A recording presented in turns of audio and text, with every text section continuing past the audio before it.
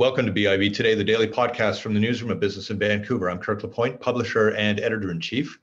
The British Columbian real estate industry has released a series of recommendations it hopes would yield greater consumer protection, transparency about transactions, and a more coherent housing market, which, as we know, is still quite red hot in this province. Its white paper makes 30 recommendations and is partly in response to, and actually in rejection of, a recent BC government announcement that consumers will be permitted a so-called cooling off period when they buy property before they really lock in. Darlene Hyde is the CEO of the BC Real Estate Association. Her association, of course, has put out the study. She joins me now. Good to see you. Great to see you, Kurt.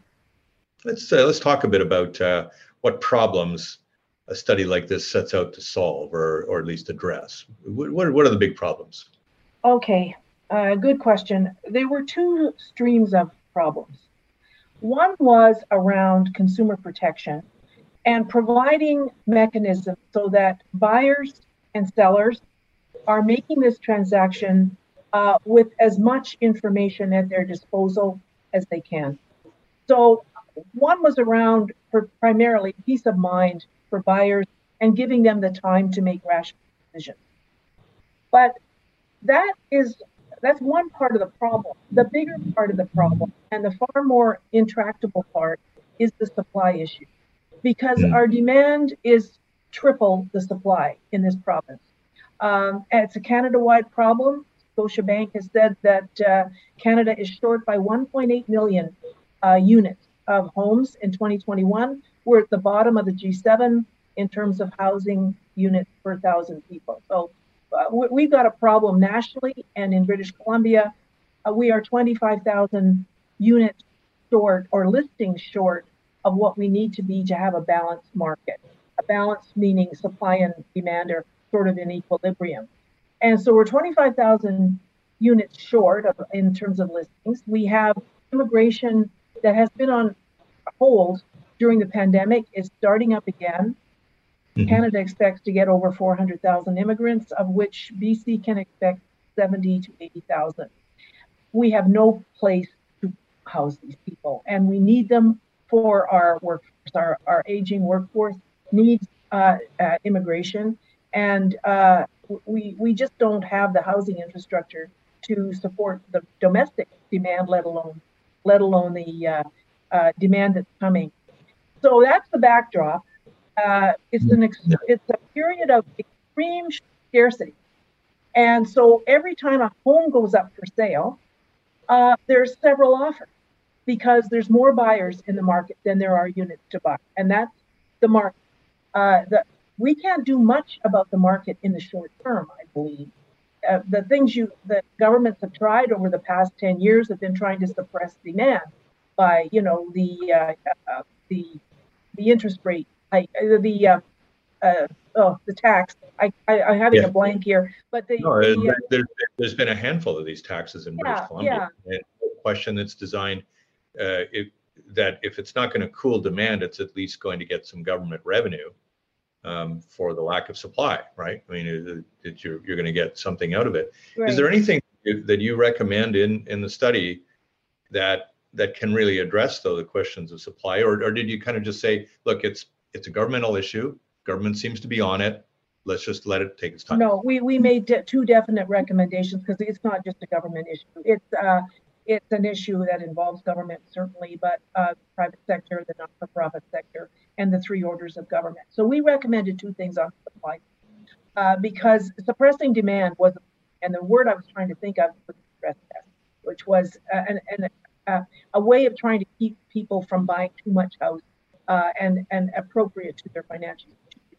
The two recommendations we made, first at the provincial level, was that municipalities, in order to get infrastructure funding from either the province or the feds, like the transit fund, they must commit to producing units of housing appropriate to their official community plan, the housing needs, the bylaws, all of those kind of things.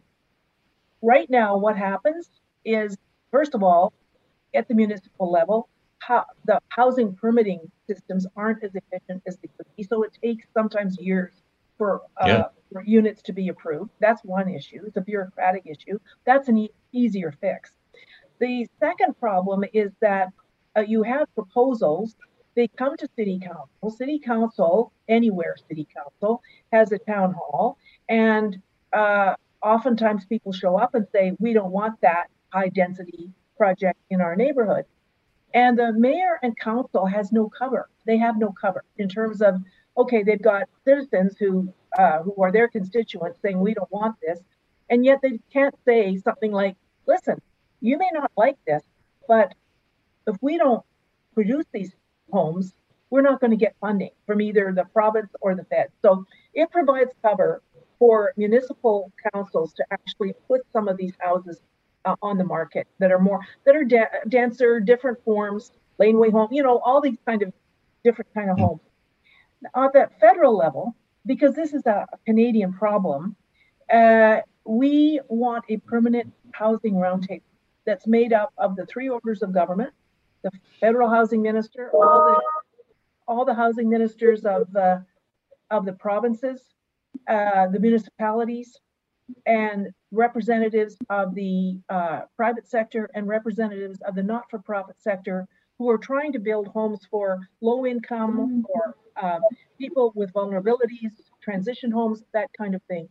So those are the two major recommendations we've made around supply. Yeah, you've got a curious situation as an association because, of course, you're representing not just buyers but sellers, and you're also representing people that live in neighborhoods that bought houses from many of the realtors, and they don't want density, right? They really don't want density. Very few people say, by all means, let's congest my neighborhood. Let's make it a little more difficult to get around. Let's have a lot more people here. What do you kind of say to that so-called NIMBYism that pervades a lot of our cities? I'd say the world has changed.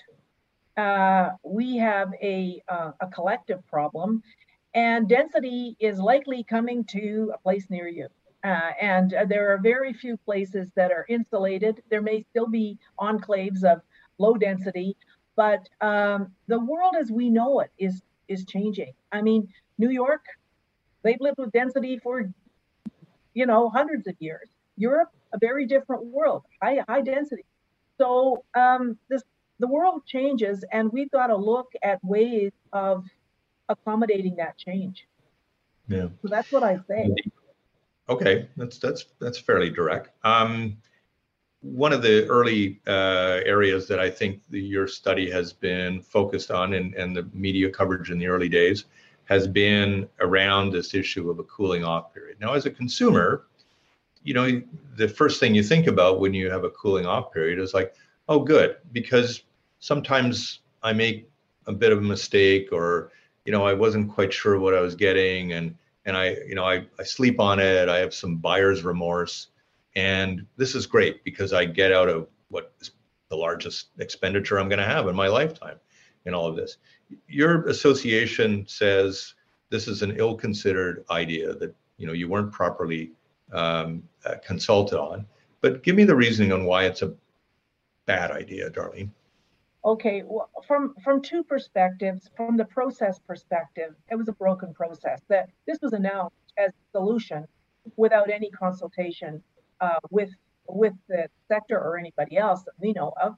And certainly there is no rationale that is available to us. A policy rationale that informed this decision has not been made available. So we're not sure where the idea came from and how it got such traction. We've done a lot of study on it because it was tried, and I don't know if it's still in place in Australia, but in Australia, we saw price increases in several Australian cities where it was in place.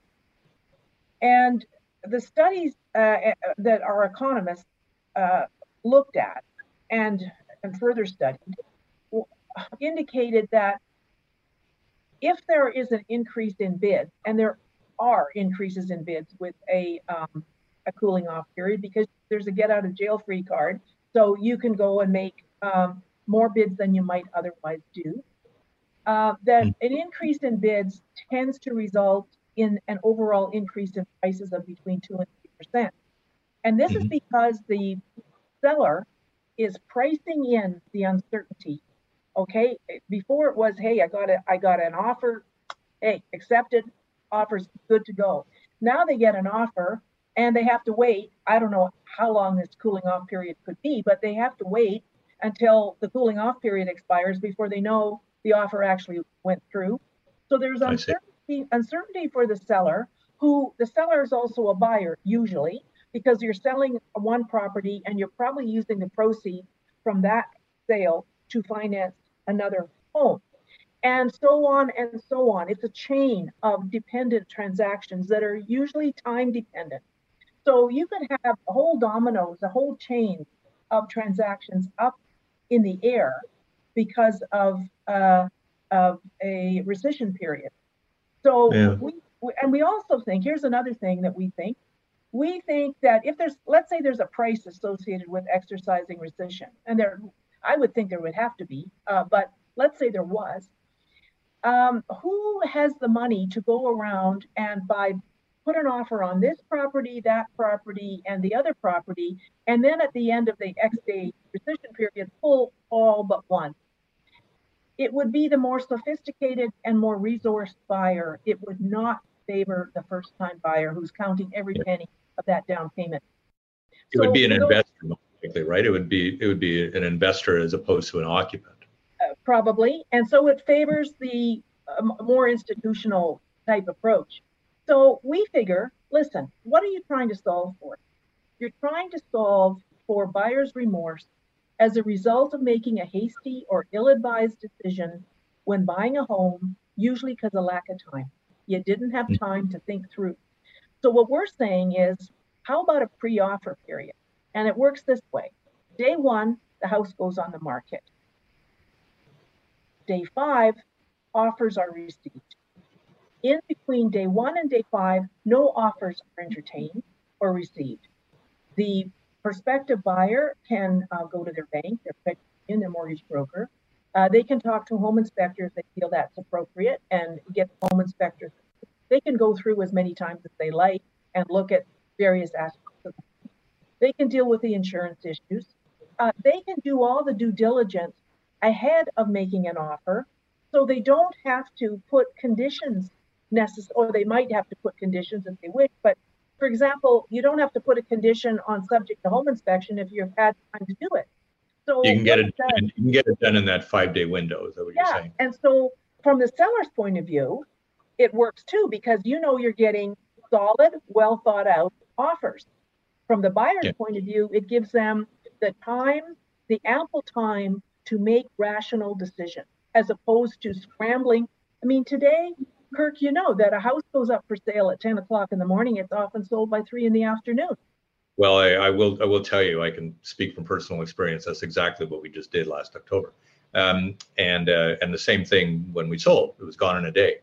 The one other area of behavior that I find fascinating when I think about this 5-day period is that it would also probably discipline the buyer to have essentially a team of an inspection specialist, a financial specialist, maybe an appraiser, maybe even a contractor or somebody who would then be able to kind of come into a place in that period where it would be much more almost like a 5-day open house, right?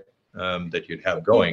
You've got your Rolodex of go-to people to help you make that decision. Right. I think it's positive. Now, the feedback we've gotten so far from government, it's only been in the last day, is, well, this will create more multiple offers. No, it won't. Multiple offers are a function of demand exceeding supply. We're getting multiple offers now. We'll get multiple offers then. It's got nothing. Multiple offers are a function of our market. Realtors will quite often say, we're listing it today, but we're only taking offers for it in 3 or 4 days in order to try to get that multiple bid thing going and get a little bit of a bidding war. I mean, it's not like that phenomenon doesn't exist anyway, right? What you're Yeah. It exists Yes. now because there's more buyers out there than homes to buy. So so you're going to get multiple offers. The second thing we've heard is, oh, it'll affect prices. Well, we have no research that supports that at all. It's not going to have an impact on price. And the third one we heard was, oh, well, realtors would recommend that, wouldn't they? They're commissioned salespeople. This is a total red herring. Whether it's pre-offer period or cooling off period, the aggregate number of transactions is going to stay the same. It's limited by the number of units in the market. So realtors' commissions are not affected one way or the other. So those are the only criticisms we've heard about it. Yeah. I wonder whether, I mean, I know that each buyer has a specific set of criteria around what constitutes an acceptable house or what they want out of a house and all that. But you took a look at the issue of mandatory inspections as well in all of this. And I know you can't really standardize an inspection to make it acceptable to a broad group of people, but I wonder whether we might be getting to a period where a seller has to demonstrate the inspection on a house, and because you did talk a lot about mandatory disclosure around. Oh, totally. Yeah. With that mandatory disclosure is without saying part of the pre-offer period. So I maybe neglected to mention on day one, all the property disclosure statements are available for the prospective buyer, all the strata documents. So they have full visibility into any documents around that home. In terms of mandatory inspections, like if I'm buying a tear down or if I'm buying a new home, I don't need an inspection. And in fact, I might be able to buy a 30-year-old home and don't need an inspection, just on visibility inspection. So we don't really like the idea of mandatory home inspections, but we do feel that people shouldn't have to forego a home inspection by not putting that as a subject, and because they want the home, because they will be, acting against themselves if they say, okay, I'll forego the subject to home inspection in order to get the house and realize, you know what, I should have had a home inspection. So this 5-day period, and it's 5 business days plus the weekends, so it's a little more than 5 days, allows you to, if you really have issues around the integrity of the unit, get a home inspector. Yeah. Do you feel, is there flexibility, you think, in that proposal? Is it, could you do it to 7 days or 10 days? I mean, because the other thing, of course, that happens is that some buyers, frankly, need to get out quickly, or they've got their eye on another property and they want to get a quick closing, they want to move on. There's some tax stuff at the end of the year for investors, all those types of things. So would you extend it by more than 5, by very much? This is just an idea. Like we're open to consultation and discussion. Maybe it's 7, maybe it's 10. I don't know, but we had to start somewhere. And we're not fixed on the 5 days at all. But what we're fixed on is ample time before you make the listing to consider your due diligence and your risk management on a proactive basis. That's the principle behind it. Whether it's 5, 7, we've heard 5 was the minimum that people needed. Yeah. Because obviously not every place is the Lower Mainland with a lot of home inspectors and appraisers that can easily drive over and take a look at a place and those types of things. So there are some issues there around the province. Last area I want to explore. I mean, the association and the realtors it represents really underwent, I think, a lot of very quick regulation a few years back. When the BC Liberals were sort of in their last days. And I wonder whether now you can reflect back on some of that and see what has worked and what hasn't, and whether there's any wisdom in revisiting some of the regulation that took place then that just hasn't had the desired effect in your view. Well, yeah, that's a good question to reflect back on the several years. I do think that the problem that they moved to initially was 2 regulators. We had a superintendent and we had a real estate council. That did not work because you had 2, and the boundaries between the 2 and the roles between the 2, that didn't work.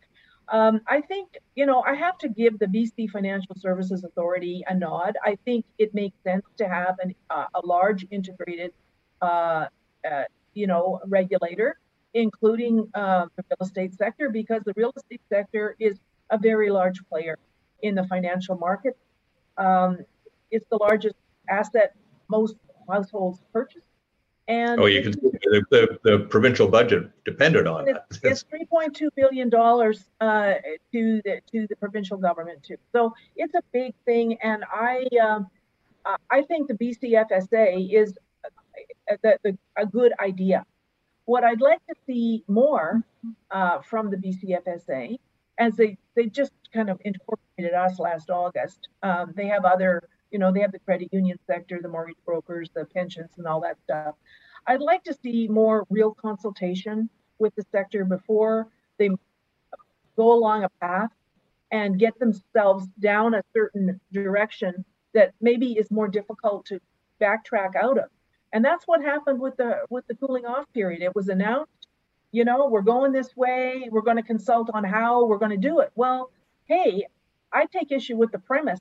Maybe you don't want to do that. Maybe you want to do something else. So I think the consultation needs a little work. And I think also, I mean, I've grown up and I've been involved in a lot of regulatory bodies, Insurance Council of British Columbia, the Motor Vehicle Sales Authority. And there was always a bit of an arm's length relationship between a regulator and the politician. And I think you want that. You don't want the politician kind of poking their nose into the regulator and telling them day by day what to be doing. You want to empower that regulator to do the due diligence, they make their informed decision, their policy work, and have some kind of arm's length independence. And I'd like to see more of that too in the BCFSA. That they're, you know, if the minister said something to do something, they might say, well, minister, let's look at this and maybe take a step back and maybe look at some options. So those would be my thoughts on the regulator. But as a concept, I think the BCFSA is an appropriate regulator. Well, then I should get your, again, as a last question, I promise, get your view on the statements that are kind of a veiled, not threat, but certainly a warning to municipalities by the housing minister, the minister responsible for housing, David Eby, that, you know, if you're not going to develop, if you're not going to develop your communities for you, we're going to have something to say about this, and you're going to have to pay attention to us. We're in an election year with municipalities. My hunch is that very few of them are going to take this very willingly. Where does the association come down on this one? Well, actually, we come down with the minister. We agree with the minister, because it goes back to our thinking that times are changing and density is coming to a place near you. And let's just accept that and give up the NIMBYism and look at how communities can be built that are, you know, live, work, play, higher density. They can be very attractive and very amenable. And, you know, the home, you know, the single family dwelling with the white picket fence and the big backyard and the big front yard, maybe that's a thing of the decades past. And our lives are changing, as I said, and municipalities won't make those changes unless there's carrots and sticks. And so, you know, like, quite frankly, I agree with the minister on this. Yeah. Well, Darlene, you know, we talked just before we started, but you're leaving the role at the end of the month. I come back before you're done, right? And give us a little bit of a, you know, let us really talk then, okay? For sure. Well, it's been a pleasure, Kirk, to talk to you from time to time on issues, and I hope to be part of the business community going forward. Just not. We're not going to don't worry, they're not going to let you go. Don't worry. It's just like just not 24/7. Yeah, exactly. Darlene Hyde, good to see you again. Great to see you, Kirk.